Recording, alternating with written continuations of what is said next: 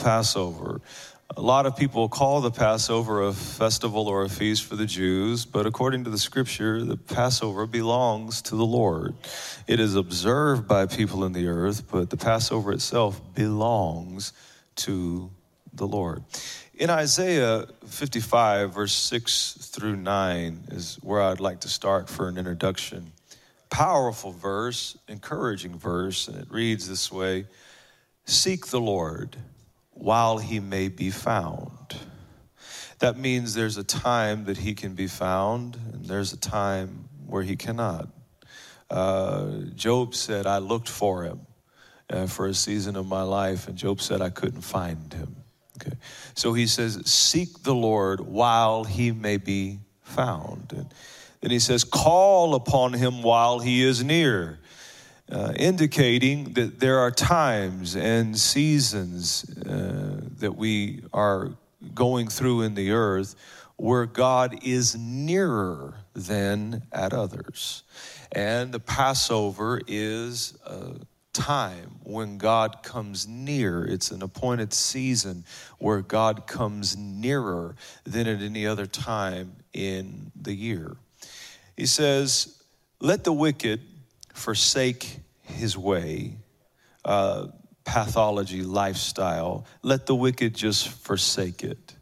That's the first step in making a turn. If you have a pathology of negative behavior, the first step is you have to forsake it in your own mind. You can't forsake it for the sake of someone else. Okay. And whether you love it or hate it, you can't make somebody change a negative pathology by trying to manipulate them. Unfortunately, the person has to make a decision to forsake that way of living. He said, let the wicked forsake his way, and the unrighteous man his thoughts. Let him return to the Lord. It is the season for you to return to the Lord in every area of your life. It is the season for you to return to the Lord. Return to the Lord, and he will have mercy on him. And to our God, for he will abundantly pardon. I just like that right there. He will abundantly pardon. And then what I wanted to get to, I just had to read that because it was so juicy and good. Verse 8, God says, my thoughts are not your thoughts, nor are your ways my ways, says the Lord. For as high as the heavens are higher than the earth, so are my ways higher than your ways, my thoughts higher than your thoughts. Now that right there, my ways are not your ways. My thoughts are not your thoughts. When God talks about his ways, I want you to understand that the Passover, the event that was the Passover and what took place during the Passover, it's one of God's ways. It's one of God's mysterious ways. You know, it's always a little bit of a challenge to communicate this because the Bible is so wonderfully practical. Okay, it's practical. In fact, a person that didn't even believe in God could gain a lot of wisdom and insight and life application from reading the wisdom of Scripture because it is amazingly practical. And I don't know about you, I love practical Bible teaching. I love life application Bible teaching that makes it relevant to me and brings it right down in the real and the raw and the now. But the Bible is not just practical, it is also supernatural. There is something that cannot be explained in the intellect or our intelligence. And when we step into things like the Passover, we're stepping into mysterious, supernatural forces that God set up by himself. Now, we benefit from it, but we do not necessarily understand it. So I'm going to take a sidestep from some of the type of ministry I normally do. I normally try to mix the practical and the spiritual, but today we're going to, kind of go heavy on the spiritual side of it because I want you to understand the significance of the season that we're in. So let's start this way. God makes a promise to a man named Abraham. I'm going to make you the father of many nations. Okay.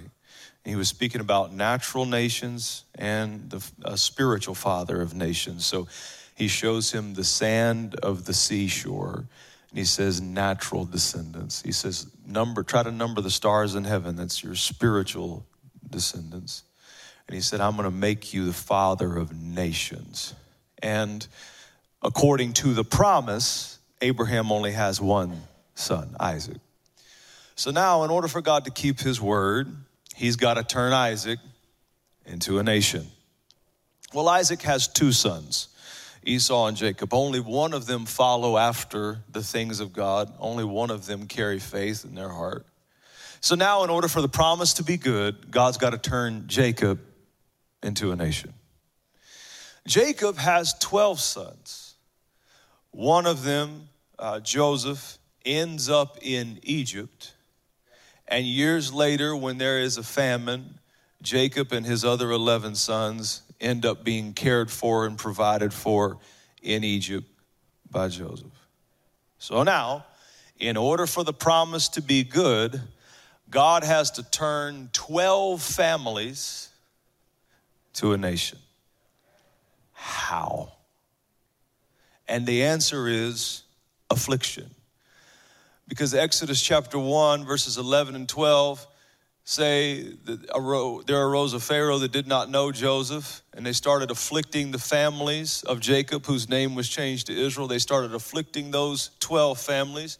But the scripture says the more they afflicted them, the more they multiplied. And all of a sudden we see that affliction is God's tool for multiplication. That if God is ever going to really advance you and multiply you and increase you, he will use the tool of affliction, pain, and difficulty. And this is beautiful to me because for the believer, God never wastes pain. If the believer is going through a season of pain and mourning and loss and difficulty and frustration, the believer cannot afford to look at it the same way as the people who do not believe. When Paul says, Paul, who was one of the most afflicted apostles that there were in our faith, when Paul says that God makes all things work together for the good of them who love God and are called according to his purpose, it's because he knows that one of God's favorite tools is affliction. He knows that God loves to take what the enemy meant for evil and work it until it starts turning out for your good. So the Egyptians have put them in bondage and they are beating them and they are trying to destroy their sense of freedom and their sense of purpose. They're trying to destroy their identity, and all they're doing is turning 12 families, something like you would see at a family reunion. They're turning 12 families into a nation, because when you afflict a child of God, all you do is put them in the circumstance that is optimal for their multiplication. And I want to tell some of you that have been weeping, I want to tell some of you that have been groaning in your soul because of the pain you've been facing, all it's going to ultimately accomplish is going to multiply you. It's not going to take your mind. It's not going to break your health. It's not going to destroy your life. It's not going to destroy your family. All it's going to do is multiply you. The devil's been lying to you, saying this is the thing that's going to destroy you, and this is the thing that's going to pull you under. This is the reason you're not going to grow, and this is the reason you're not going to advance, and this is the reason you won't get promoted, and this is the reason you'll never find love, and this is the reason the marriage is falling apart, and this is the reason. But what the devil doesn't know is you belong to God, and when you belong to God, affliction is simply a tool. I don't mean to preach, I'm trying to teach, but I want to tell you real quick, it's working for your good. Whatever the it is, however bad it hurts, however ugly it looks, it is working for your good. If you don't mind, I'll draft you to help me preach. Push your neighbor and tell him it's working for your good. Working for your good. Working for your good. And they became a nation through affliction, just like God promised that they would. The promise was good, and the affliction made sure that they multiplied to the numbers that they needed. But make no mistake about it, every season of affliction has an expiration date. Every storm runs out of rain eventually. And as a child of God, you have to know God would never allow you to go into something unless he had an exit strategy plan to get you out. And when God sees them multiply to the point that they match what he promised Abraham. Oh, you got to see that. The Egyptians thought they were enslaving them. They were incubating them. When my little boy was born, they put him in bondage because he's born at 24 weeks and gestation normally is 40. So they took my little boy, though he was alive, they took him and they put him in a cage called an incubator. Okay. Couldn't move, didn't have freedom, couldn't go where he wanted to, couldn't do what he wanted to. He was locked up because he was being incubated. Okay. That's what Egypt was. It was God using the Egyptians to incubate the promise till it grew to the point it was ready to receive what God had intended for them. If your trouble only knew that all it was an incubator for what God has promised down in your spirit, and you haven't been totally developed yet, so God's using your enemies like tools. God's using your problems like tools. God's using your frustrations like tools, like instruments to grow you to the point that the promise he made you is mature. And so when they mature, God said, okay, that's it. That's done. Moses, I'm done now. Go tell Pharaoh, I said, let my people go. And so the Bible says in Exodus chapter 5, that verse 1, that Moses went in and told him, and Pharaoh said, no, I will not let them go. And when Pharaoh said no, God started fighting. And he unleashed 10 plagues as his weapons of mass destruction. I think it's so cool the way God started. Psychological warfare is a big component of warfare. And God started with psychological warfare because the Egyptians, they prided themselves on the fact that their civilization was built around the largest water source in the world, the Nile River. And water is always a type of life. It represents life.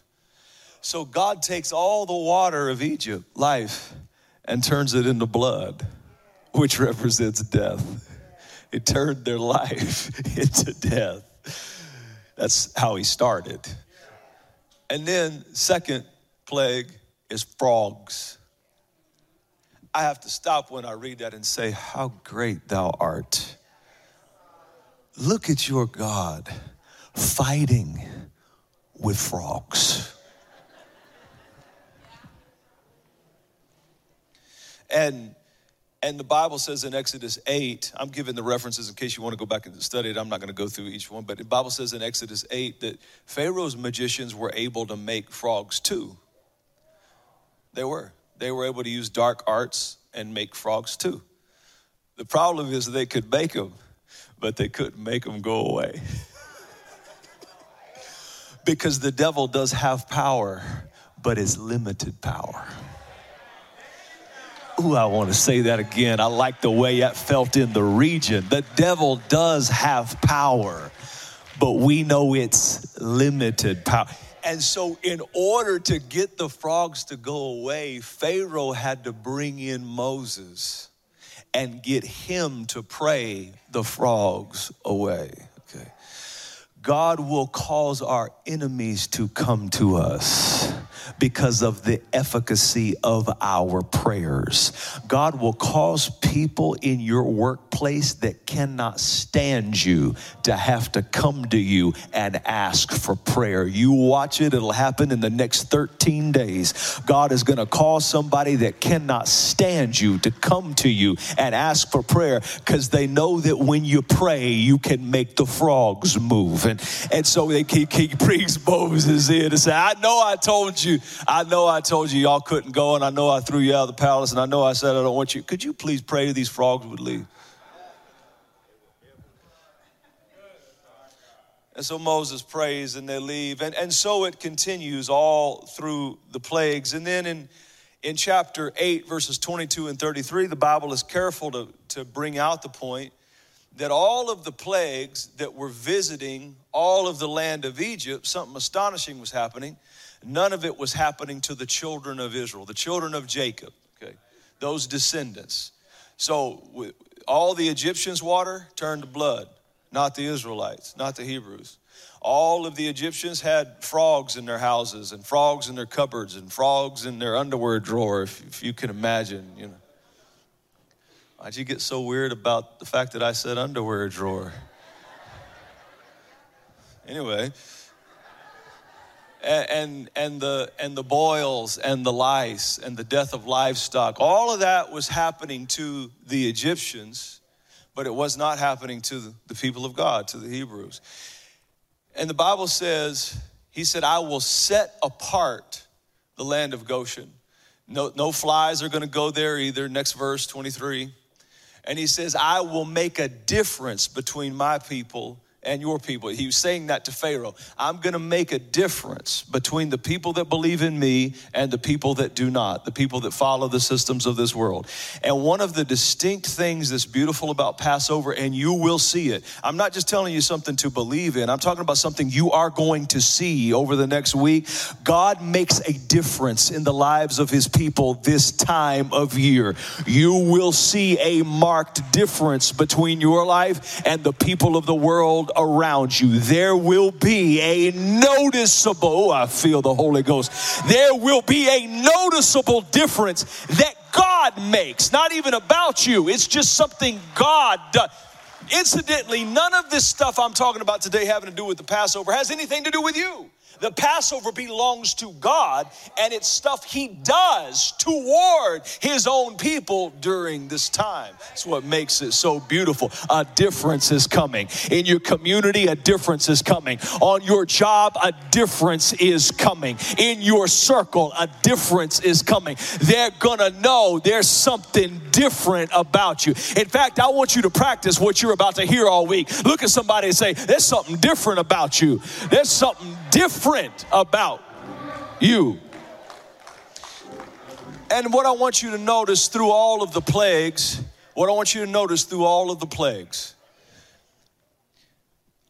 I think this gets misunderstood so often. Our God, most often, in fact, more often than not, our God does not empower us to stand up and fight. God wasn't empowering the Hebrews to stand up and fight the Egyptians. God was fighting for them. Because Passover is the season where God starts fighting what's been fighting you.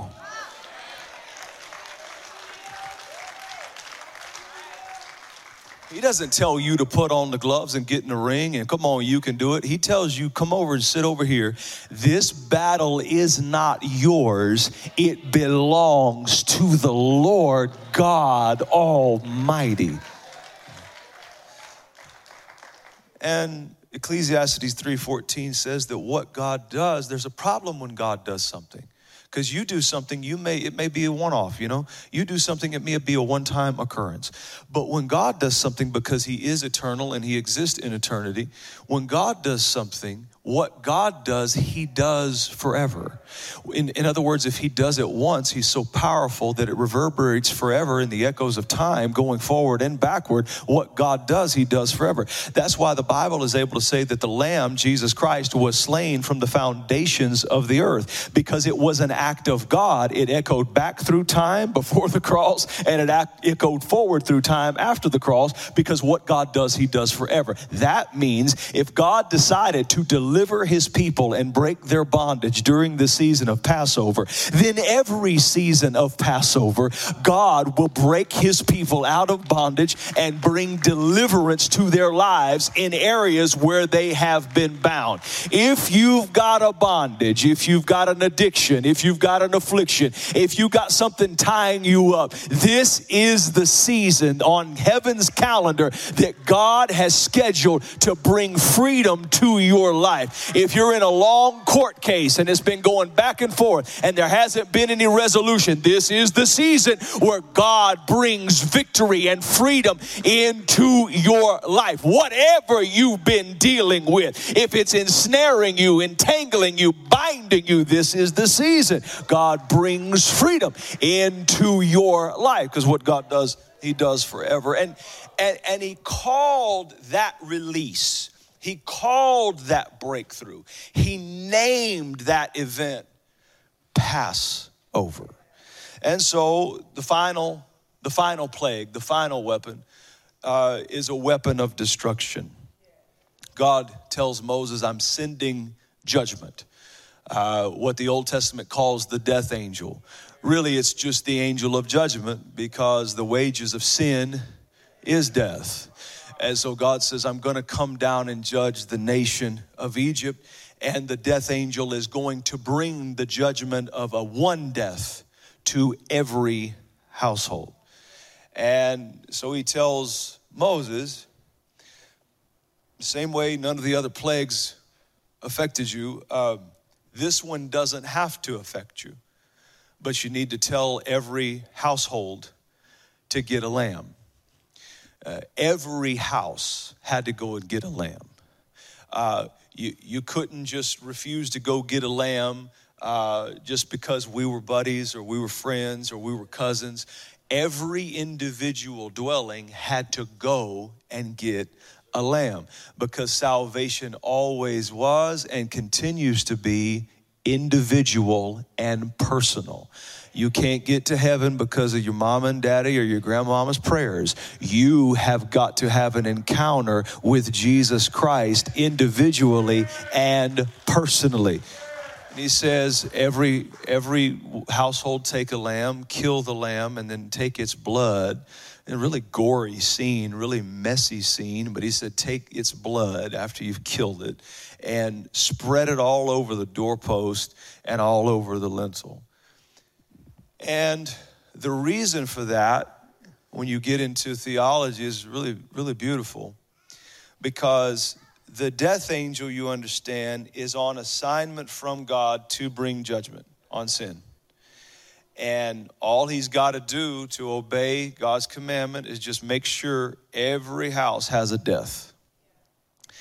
And the problem is that the Hebrews, if the death angel's coming to judge sin, the Hebrews are just as sinful as the Egyptians. And so they're in danger and they are in peril of their homes having a death, because their homes had sin. But when they took the blood of the lamb and put it on the doorpost and the lintel, it was an announcement to the death angel, there's already been a death here. You don't have to come in here.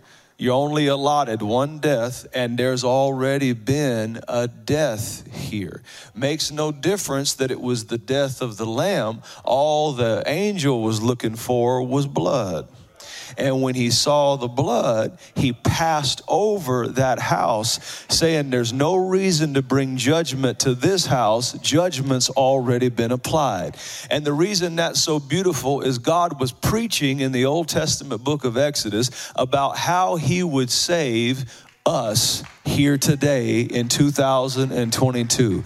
That though we have sin in our lives and sin in our houses, though we are just as guilty as the other people in the world who don't believe in God, because we have faith in the Lamb of God, Jesus Christ, because we believe that he shed his blood on the cross, and because that blood has been applied to the doors of our hearts by faith and by confession, when judgment comes knocking at our door that we rightfully deserve, where the blood is applied, judgment has to pass over and cannot visit our house.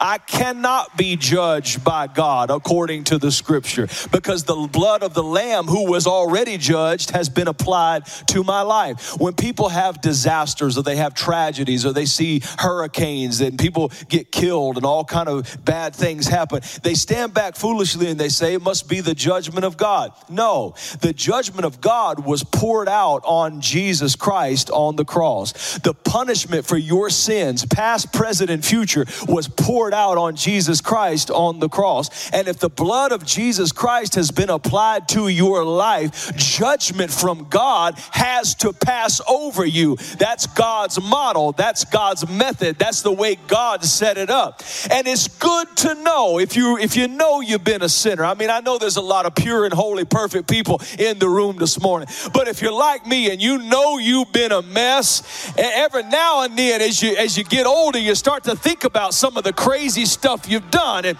every now and then as you go through time, you start wondering about some of the people that you hurt and some of the stuff that you did and some of the lies that you told and some of the mistakes that you made. And every now and then you wonder, I wonder if that'll ever come back to bite me. I wonder if it'll ever come back and take me all the way down. And then you take comfort in knowing that it won't, because where the blood of Jesus Christ is applied, not only does judgment from God have to pass over, but judgment from people has to pass over. Judgment from your past has to pass over.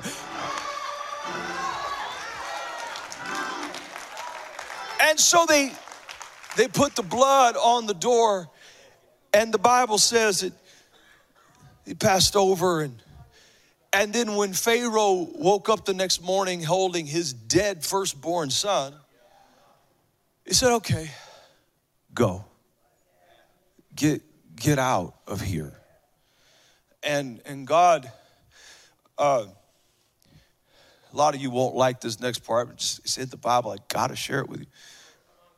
They're about to leave. They're about to be free, you know? And God told Moses, hey, y'all are free and you can go. Before you go, tell all the people to go knock on the door of the Egyptians. These people that have been holding them in bondage for 400 years. Tell them to knock on their door and ask them to borrow all their gold and their silver and their jewelry. Moses got up and preached that message. And they looked at him like y'all look at me a lot of Sundays.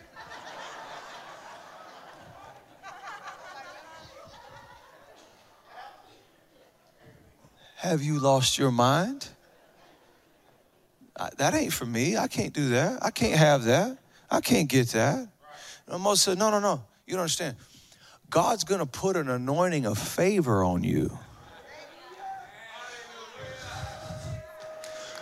during the Passover that will make people give you what you ask them for. They don't want to do it. If they thought about it, they wouldn't do it. But God's gonna make them give you what you ask for. And the Bible said God gave them favor, and they were carrying so much gold. This is in your Bible, you can look it up. They were carrying so much gold that they had to load their little kids down. I was bringing groceries in the other day, and it was a big grocery run. And one of the little idiosyncratic things about my personality is I hate bringing in groceries. And yeah, I told you finally. But anyway, I was bringing them in, and there was a lot. And my little boy, Sam, he was trying to help me. And he's 4 years old. And I was trying to get done. And so I just started putting bags around his neck, around his arms, around his wrists. And little Sam, he's struggling. And when I saw it, the Holy Ghost started preaching in my mind and said, that's how the Israelites' kids look, loaded down with gold and silver and jewelry and fine linens and clothes. God blessed them so good they couldn't carry all of the blessing, so they had to get their kids help. That's generational blessing. God said, I'll bless you with a blessing you don't have the room enough to receive, so you better get your kids lined up behind you, because when you can no longer hold what I dump on you, you're going to have somebody to catch what's coming behind you. It's a blessing of the Passover. It's a blessing of the season. It's a blessing from God. Let me make it clear. They did not do anything to deserve this blessing. All they did was observe the Passover. They didn't do anything to earn this blessing.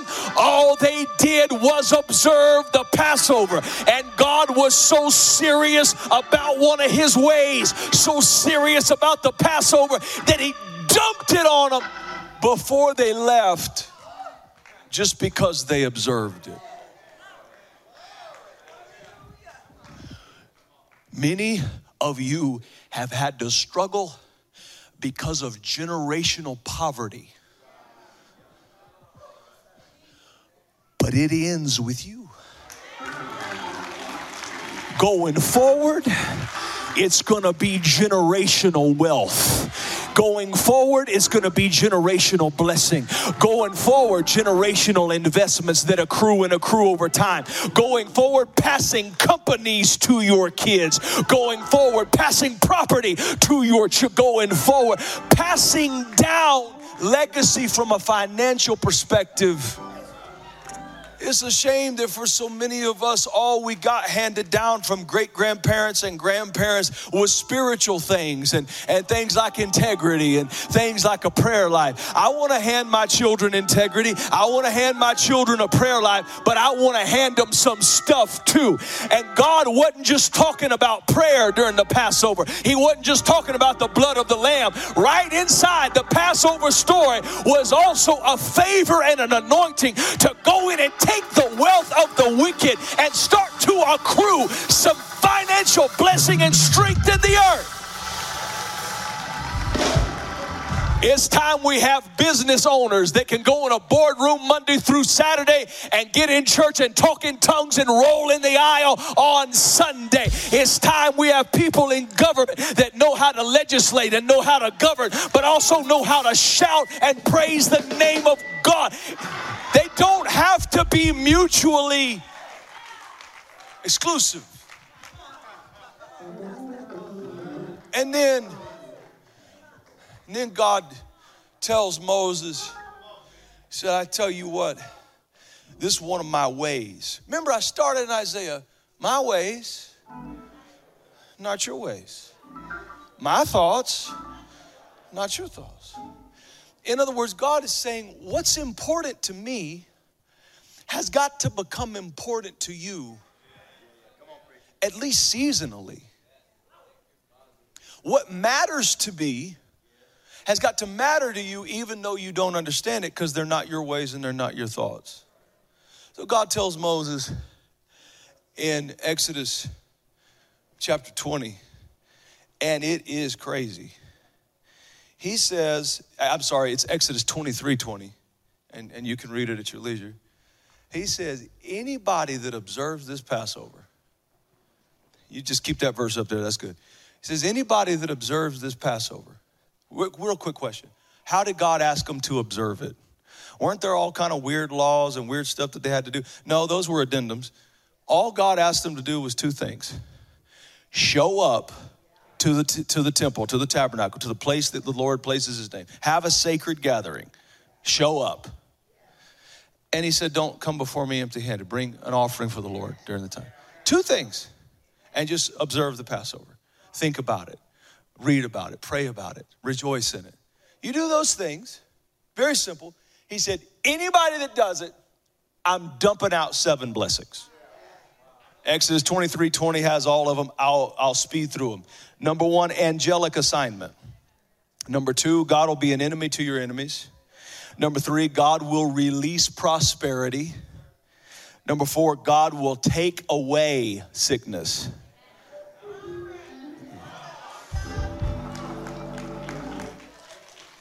This is a little bit different than healing. A lot of times healing's a process. You come down, you get anointed with oil, you get prayed for, and a process begins of supernatural healing. And it may take a month, it may take 3 months, it may take 6 months, whatever it is. Healing is always a process. The Bible says Jesus healed some people, and as they went, they noticed they were being made whole. In other words, it was a process. But a miracle of healing is when it's just instantly taken away. During the Passover, God didn't say he would heal your sickness. He said he would just...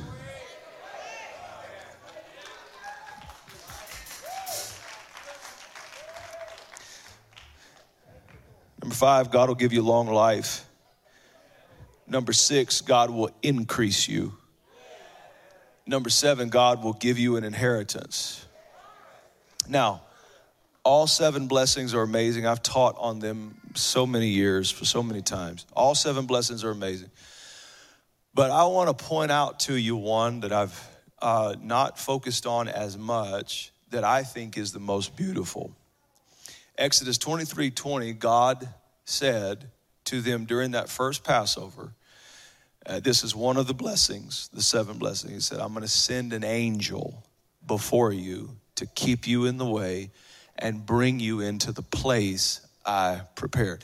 Everyone say an angel. A specific angel. So this isn't your guardian angel.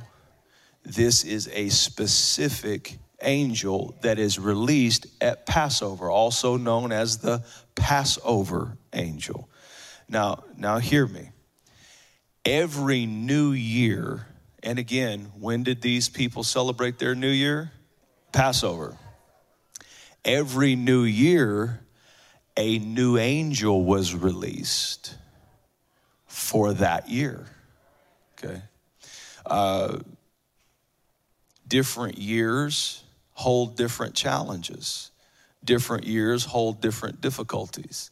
You're not going through today what you were going through 5 years ago. It's a different time, a different season, a different stage. Okay. So he says, I'm going to send an angel out every year at Passover to everyone who observes the Passover. Okay. I'm going to send a new angel out for that new year. This is known as the angelic changing of the guard. Okay. Do you remember when Jacob had a dream and he saw heaven open and he saw a ladder come down from heaven to earth and he saw angels ascending, going up, and descending, going down? There is an angelic changing of the guard, and this happens during the Passover. And so Exodus 14:19, the Bible talks about what this Passover angel did. It says, and the angel of God who went before the camp of Israel moved and went behind them. This is so beautiful. First of all, the angel's purpose are to guard and to guide. To guard and to guide. Say it with me, to guard and to guide. And so the angel starts off leading them, saying, all right, y'all, come on, follow me. And they're being led by an angel, so they know where to go. Then the angel notices that the enemy's coming up behind them. So the angel that was guiding them goes behind them and starts guarding them. That's to me, one of the most beautiful benefits of honoring and celebrating the Lord's Passover, because I am a living witness that God will send an angel. Okay. There have been times in my life I know I should have been killed. I know beyond a shadow of a doubt, and God's given me a pretty good mind, but I still can't explain exactly to you how I got out of some of the stuff that I was in and how I survived some of the things I survived. And I know it's because I ain't perfect, I ain't flawless, I ain't always done the right thing, but I always have honored and celebrated the Passover. So every year, my crazy self got assigned an angel from God just because I had enough sense to know that when you celebrate the Passover and you honor God, God does things. They don't even have anything to do with you. It's something He does, okay? Every year at Passover, an angel's released. If you celebrate the Passover this year, an angel goes home with you.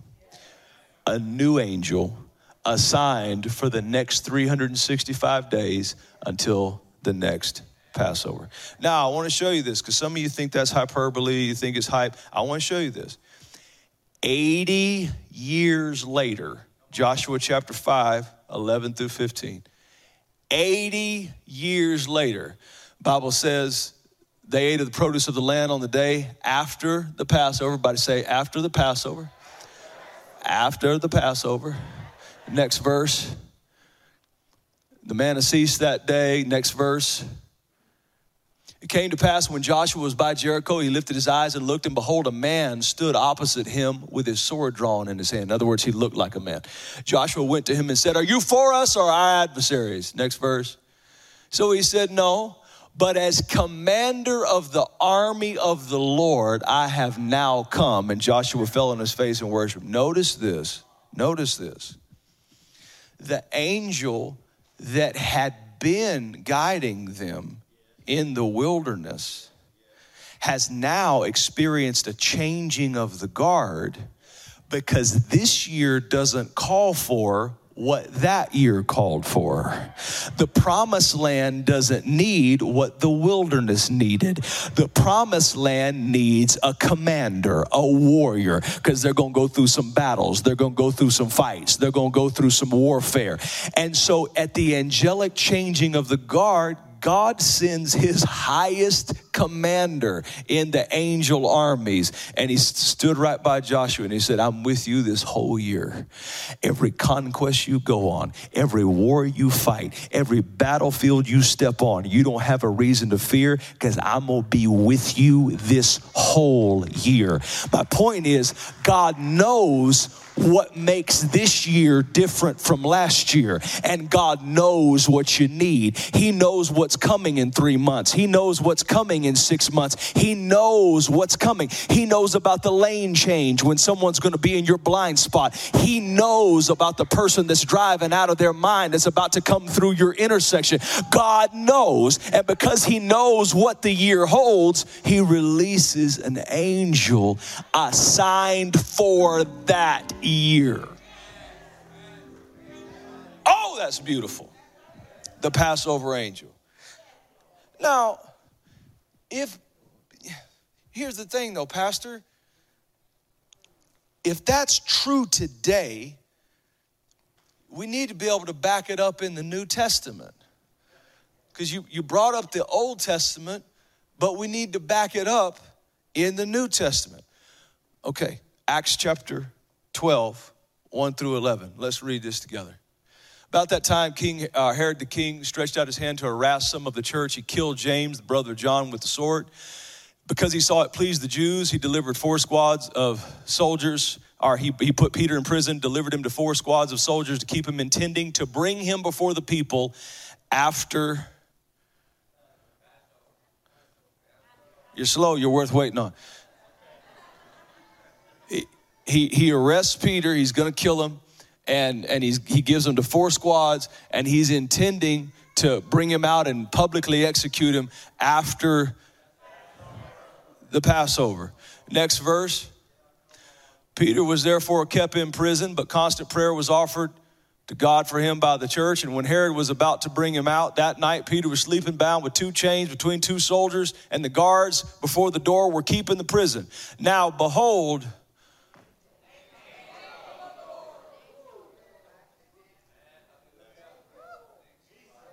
Why? Because after Passover, that angel was released. The angel struck Peter on the side and raised him up, said, arise quickly, and his chains fell off his hands. Hallelujah. Then the angel said to him, gird yourself, put on your sandals. He did, and he said, put your garment on, follow me. So he went out and followed him, did not know what was done by the angel was real. He thought he was seeing a vision. And when they went past the first and the second guard post, they came to the iron gate that leads to the city, which opened to them of its own accord. A locked iron gate just decided to open itself when it saw that particular angel. I'm telling you, angels are going to be assigned in this room to every person who observes the Passover. And God is going to guard you and guide you and keep you and strengthen you. And it's such a beautiful thing. You can stand with me. I'm done. Of the 7 things God promised to do, to me, it's the most beautiful. That an angel is released, the Passover angel is released to guard and to guide. To guard from the things you can't defend yourself against. To guide in the areas where you don't have direction and you don't know what you need to do or where to go.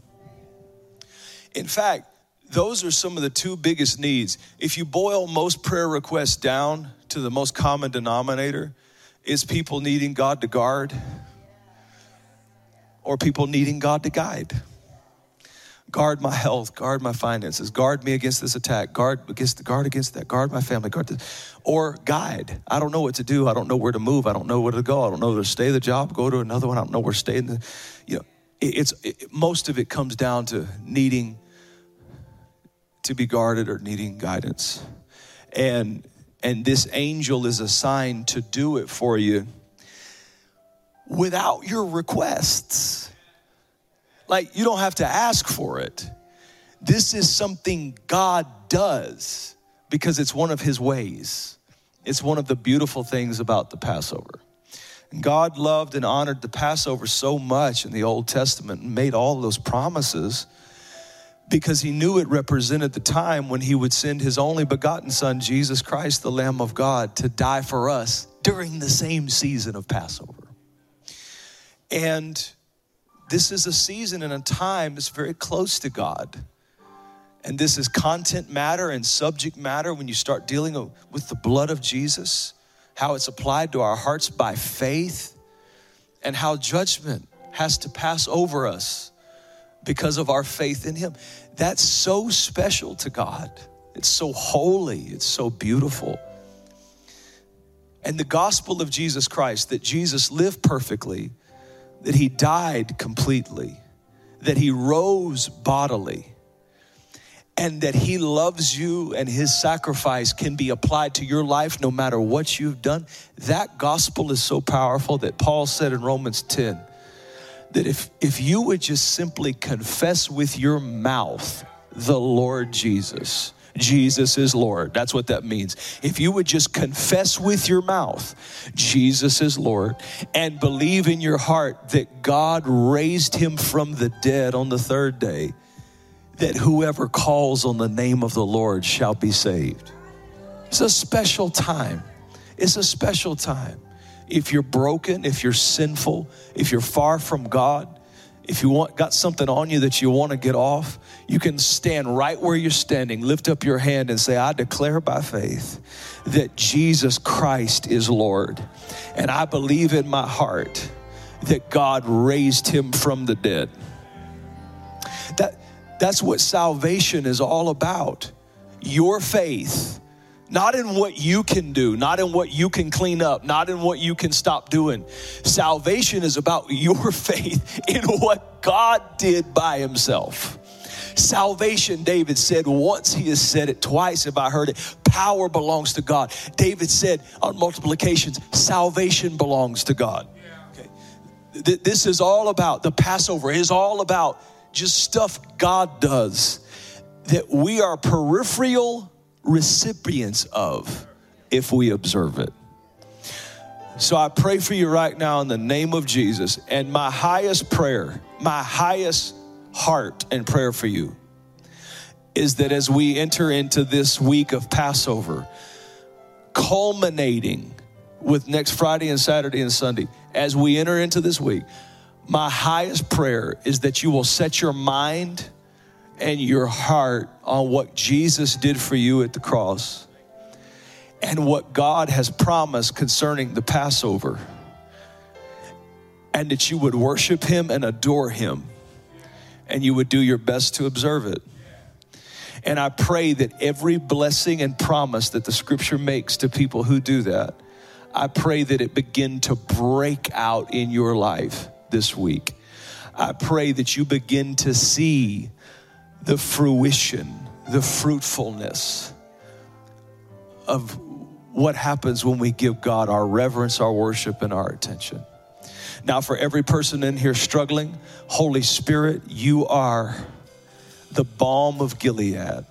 You are the medicine for our soul. I pray that you reach everyone right where they are. I pray that you give them counsel and instruction, insight. Father, in the name of Jesus, for every person that needs a breakthrough in their life, either physically or emotionally or financially, Lord, you are the God that we can experience. You're the God that answers prayer. And I pray right now over them in the name of Jesus that you show yourself strong in that area of their life and you begin to turn things in their favor and in their situation. And finally, I pray that an anointing of favor come upon you right now, an anointing that makes a difference between you and everyone else. I pray God strengthen you with it, prosper you in it, and bless you in Jesus' name. Amen. Give God a great praise all over the house. Amen. Amen. All right. I love you. If you have something you'd like to offer the Lord, an offering, a seed or something like that, you can bring it. I really, really hope to see you Friday, Saturday, and Sunday. Remember, no Wednesday night, but come be with us and bring someone with you. And get here early because I want you to be able to get a seat. Get here a little early if you can. Friday, Saturday, and Sunday, come be with us. May the Lord bless you. May he keep you. May his face shine upon you. May he give you peace and strengthen you in Jesus' name. In Jesus' name. Amen. God bless you, Christian world. We will see you Friday night.